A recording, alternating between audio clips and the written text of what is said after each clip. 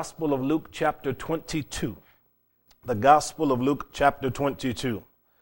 Several weeks ago, I told you, I felt led of the Lord to look at some of the events leading up to the death of Jesus on the cross. And we have spent some time looking at some of these verses. I want to begin reading with verse 53 and read down to verse 62. When I was daily with you in the temple, you stretched forth no hands against me, but this is your hour and the power of darkness.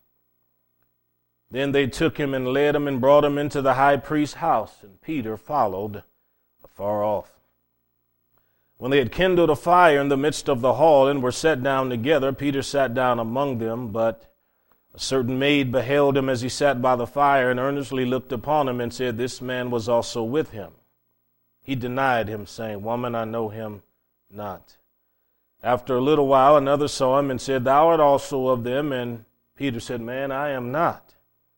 And about the space of 1 hour after, another confidently affirmed, saying, "Of a truth, this fellow also was with them, for he is a Galilean." Peter said, "Man, I know not what you're saying." And immediately while he yet spake, the cock crew. The Lord turned and looked upon Peter, and Peter remembered the word of the Lord, how he had said unto him, "Before the cock crow, thou shalt deny me thrice." And Peter went out and wept bitterly. Betrayal and denial. Those two words we want to teach about. Betrayal and denial. If someone were to ask you for a definition of the word sin, how would you define it? There are people who understand that the word has negative connotations, but they're not always able to explain it. Sometimes the best way is simply to tell the story of how it originated. God made a man and a woman, put them in the garden. The two disobeyed the commandment of God, and because of their transgression or their sin against God's directive, every baby born into this world now is born and shaped in iniquity. It's inescapable. Sin is a reality. It's so pervasive in society that you see it when you watch the news each evening.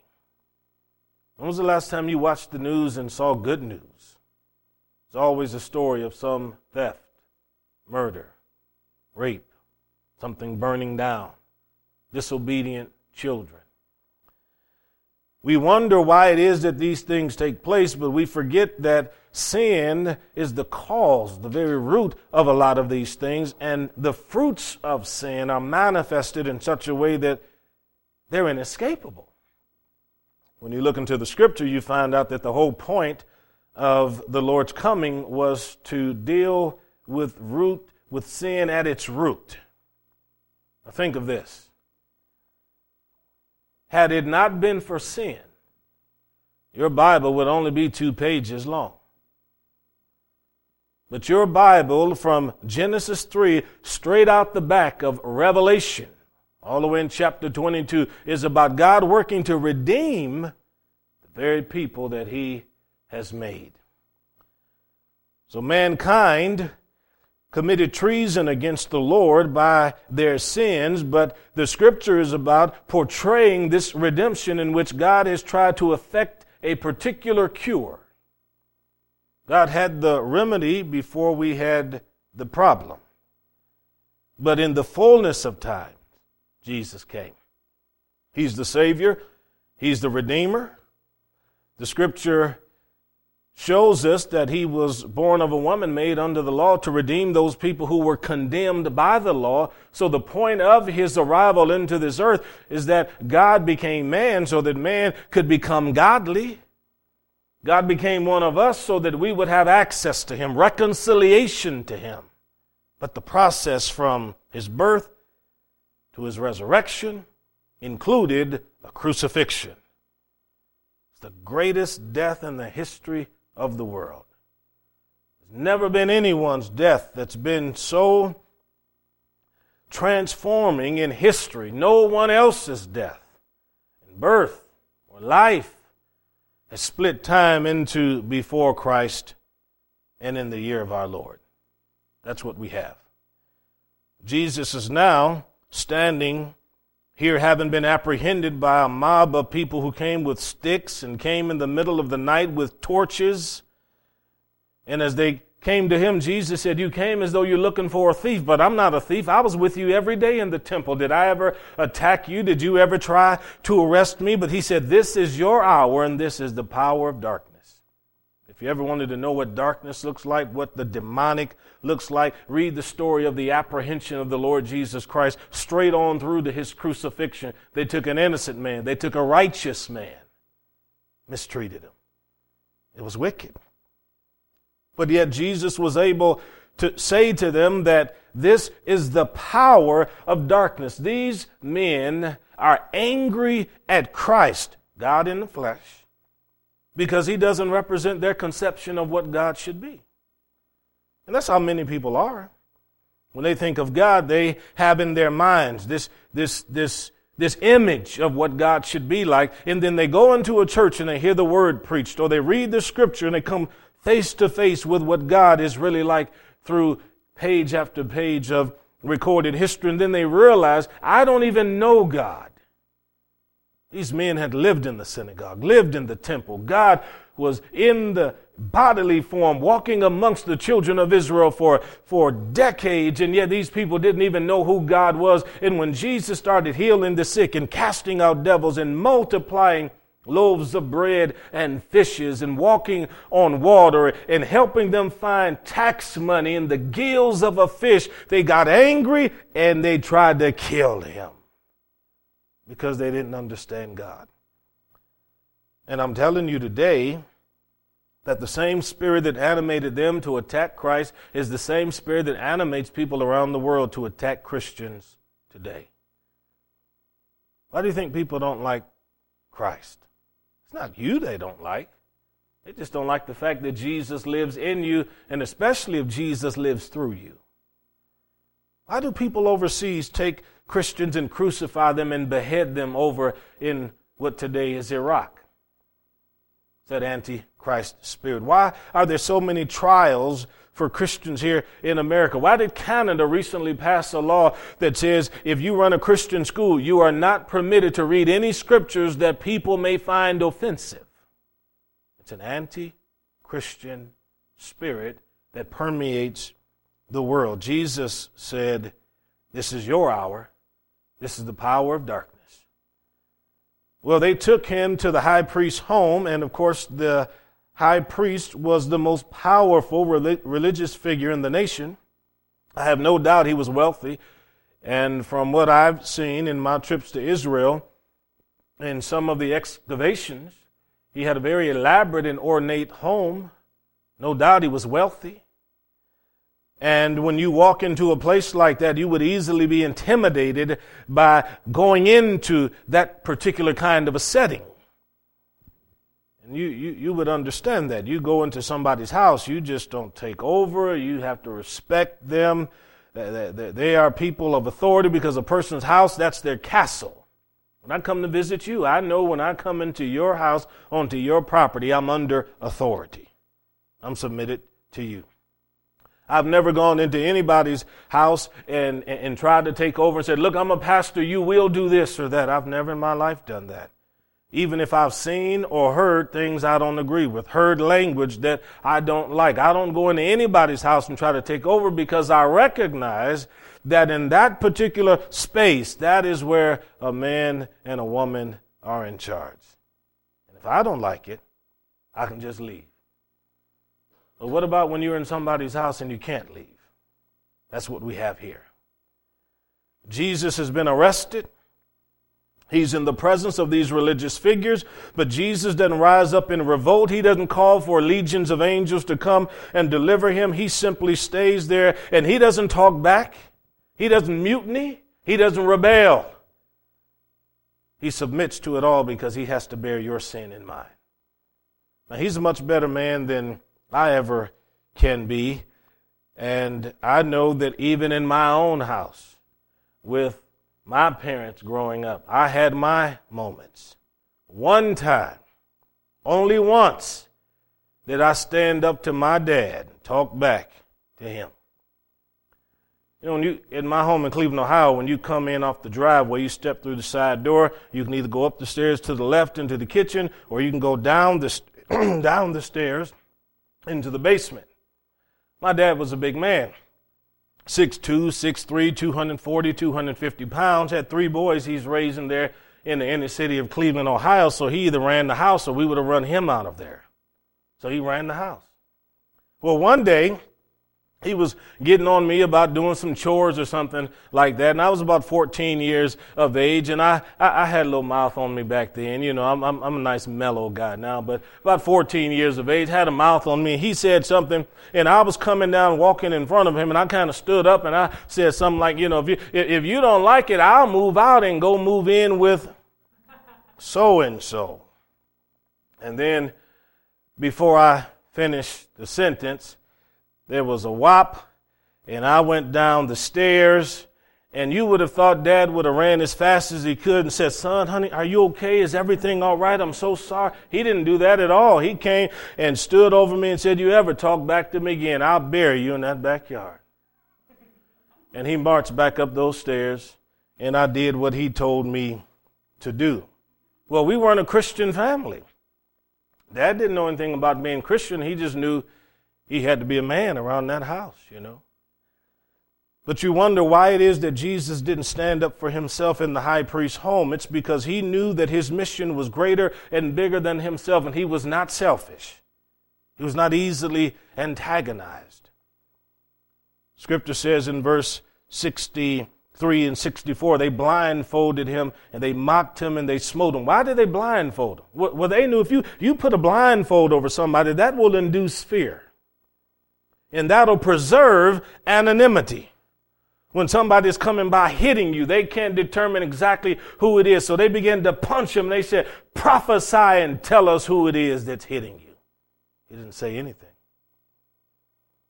But there was a gentleman by the name of Peter. While Jesus was being tried, he was also being denied. Scripture says in verse number 55 that some people kindled a fire in the midst of the hall. Look at the last sentence of verse 54. Here is a brief sermon in 5 words. The last sentence of verse 54. And Peter followed afar off. 5 words. Here's a man that had walked on water like Jesus did. He was a man that was given power to heal the sick, to cast out devils. He was the man that acknowledged that Jesus is Christ, the Son of the living God. Peter, who was the sword bearer, took off a man's ear trying to protect Jesus in the Garden of Gethsemane. He had been this close to the Lord, thick with God. They were like peanut butter and jelly. Couldn't go anywhere without him. But now, Jesus is being mocked. Peter is following from a distance. Why is there such a distance? Because Peter doesn't want to be in that house. He doesn't want to be mocked and maltreated also. How closely do you walk with God? Are you the kind of person who walks with God as long as everything's okay? But as soon as there's a difficulty and people start persecuting the Lord Jesus Christ, and suddenly you distance yourself and you want to act like you don't even know who the Lord is simply because of the difficulties that your life might actually incur? This man Peter, Scripture says, he sat down among them. Look at verse 55. 5 more words. Peter sat down among them. Who are they? What them? Who are these people? These were the people who also were allies with the captains and the elders and the priests. How do you know that? Because they began to accuse Peter. They wanted to let Peter know, we know that you're with that group that's in there now, that was close to that man Jesus. Now here's the thing. If you are going to sit down in the midst of people that don't believe in the Lord, you have to be willing to deal with everything that comes with being part of that group. Don't deny him. Don't turn your back on Jesus. Don't act like you don't know who he is. Don't change your colors just because you change the groups of people that you're hanging with. They built a fire and he came and sat down at their fire. If you're going to sit down with people that don't know God, you got to deal with everything people don't know God do and say. You do. You say, what could Peter have done? Peter could have went somewhere and built his own fire. He didn't. But you're going to be in the world. You still have to make sure that you're not of the world. And this was the thing. Can you imagine Peter sitting there amongst all of these people and folks are starting to look at him? Have you ever been the new person in a new grade at a new school and you walk into the classroom and sit down and all eyes are on you? Yeah. It's not always a comfortable feeling. You ever started a new job, and when you come in on the new job, first day, everybody's just standing off in the distance looking at you. She better not use my copy machine. Yeah, they're paying attention. And if you've never had that uncomfortable feeling, come with Tiffany and me. When we go to some public engagements and then when we walk in, I've had this happen I don't know how many times. We'll be in some little small town and we'll walk into whether it's a bar and grill or something like that, and just soon as you open the doors and come in, everybody stops talking and just looks right at you. And then it's quiet until you slowly make your way to the table and sit down. Peter was here sitting amongst the people, but it was a choice. He chose to do that. When I chose years ago to come and minister in Nebraska, in particular here in Red Cloud, and going up to Friend, I knew that in sitting amongst you folks that I had to get used to whatever it was that Nebraskans did. But you say, what's the cure for all of that? Build your own fire. Create your own network of friends and relationships.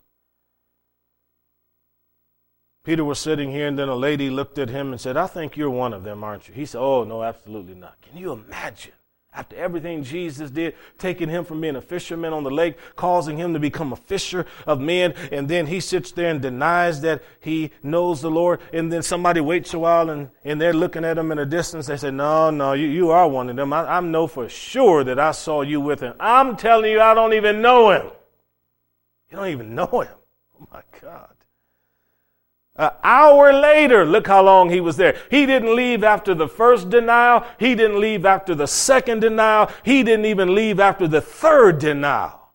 He said, I swear to you, I don't know who this man is. Why are you getting all irate about it then?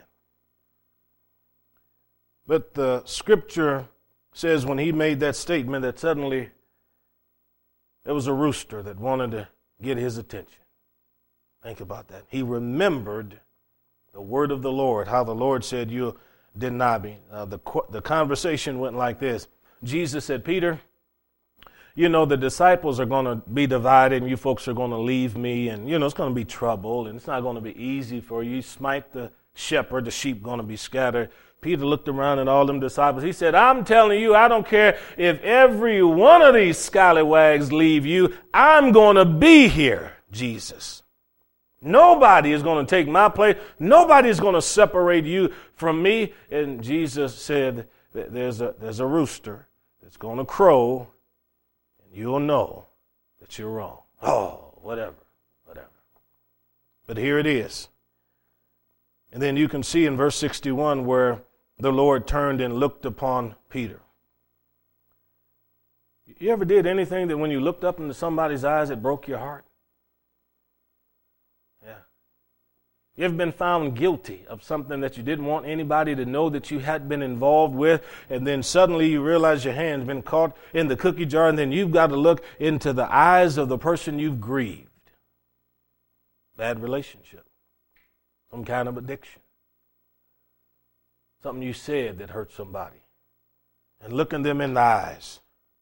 Toughest thing, hardest thing, most difficult thing you've ever done in your life. I don't know how this thing was positioned, but I do know wherever Peter was at out here with all of these people, when he denied the Lord and Jesus was in there, somehow or another they got that blindfold off of him. Those folks are in there smiting him and treating him pretty bad. And Peter locked in on Jesus, who already had locked in on him.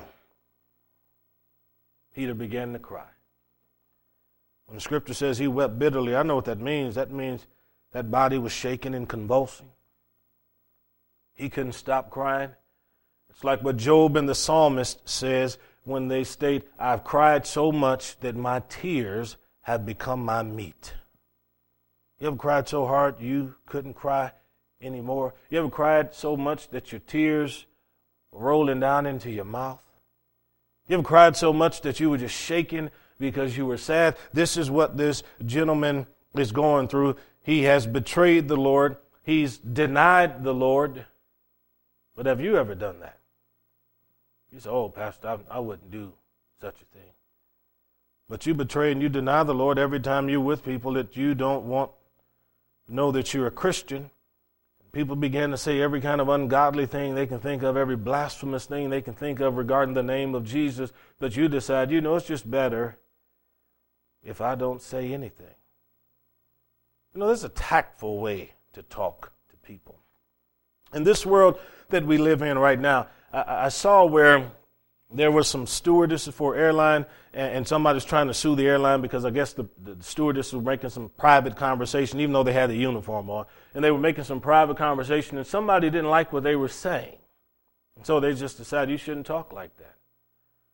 Now look, if you're on your job and you've got all of these legal things that say you can't talk about this, you shouldn't talk about that, you open us up to a lawsuit. You've got to think wisely about how you're going to respond if somebody asks you a question. Somebody asks you, what do you think about this as it regards marriage? Or what do you think about that as it regards abortion? Or whatever it might be. At least be wise enough to say, the only thing I can tell you is this. Our pastor preaches this. I believe what the pastor says. In our church, in our What We Believe booklet or our doctrinal statement, here is what it says and this is what we hold to. Now you're citing something that's more authoritative than you, something that's external to who you are. So if they're going to get angry, they're going to have to get angry at what's going on in the church. You saw here a few months ago when Mr. Bernie Sanders was sitting up there on the bench and somebody was being interviewed for a job and he apparently was a Christian, and Mr. Sanders already knew the answers to the questions he was asking, but he was saying, are you one of those people that really believe that heaven is only for people that believe in Jesus? Now, Mr. Sanders already had the information because he knew what church the guy belonged to. He knew what the individual believed. And I sat there and I watched that man squirm. And he was nervous. And I understand from being interviewed on television that when that camera is on you, and there's a possibility of thousands of people watching you, you want to be very careful with what you're saying. You don't want to be careless with your words. But what he could have said was this. I do believe that Jesus is the Lord and Savior. And according to the scripture, He's the way, the truth, and the life. The Bible was written thousands of years before I ever got here. And if you have any problems with what's in that book, you need to look upwards because it was here long before you and I got here. And it'll be still the Word of God after you and I are dead. That'd been the answer. See? Don't allow people to push you down where you have to look like you're denying God. Hold your faith strong. And let people know what you believe. Don't betray the Lord. Don't deny the Lord. But here's where we'll hang our hat. There are some people who persevere in the faith so long as they don't have problems. Don't be that way. Paul had a co-worker named Demas. Scripture says Demas forsook Paul because he loved the present world and he went to Thessalonica. You know what that means? That means the allurements and pleasures of Thessalonica were more appealing and attractive to him than the trials and tribulations of evangelism. Preaching the gospel to people who may not want to hear it, having a few nights where you may not have food, having some rocks thrown at you. Demas said, Paul, I love you, but I don't want to spend the rest of my life doing this. I'm leaving. He went to Thessalonica. As long as people can hold a rose without their hand or finger being pricked by a thorn, they're happy with that fragrance. They'll smell it all day long. But the moment the thorns on that stem begins to cut that finger, then they want to let that thing go. But I'm telling God never promised you a Christian life that would be without difficulty. If you want the bouquet of blessings that God makes available to you, you've got to be willing to grapple with everything that is attached to this relationship with the Rose of Sharon. So Christ submitted fully to his Father's will, however painful it was. And although we have a lot of people that follow Jesus until it requires self-denial, our example through Christ should be to follow him no matter what. I will follow you to the end of this life, Lord. So Jesus sacrificed. What is self-denial? Self-denial is to say, Lord, not my will, but thy will be done. I know what you want to do with your life. You may have an idea of what you want to do with your future, but have you ever considered what Christ might want to do with your future? Have you ever stopped to pray that prayer, Lord, what this next season of my life, I know what I want to do.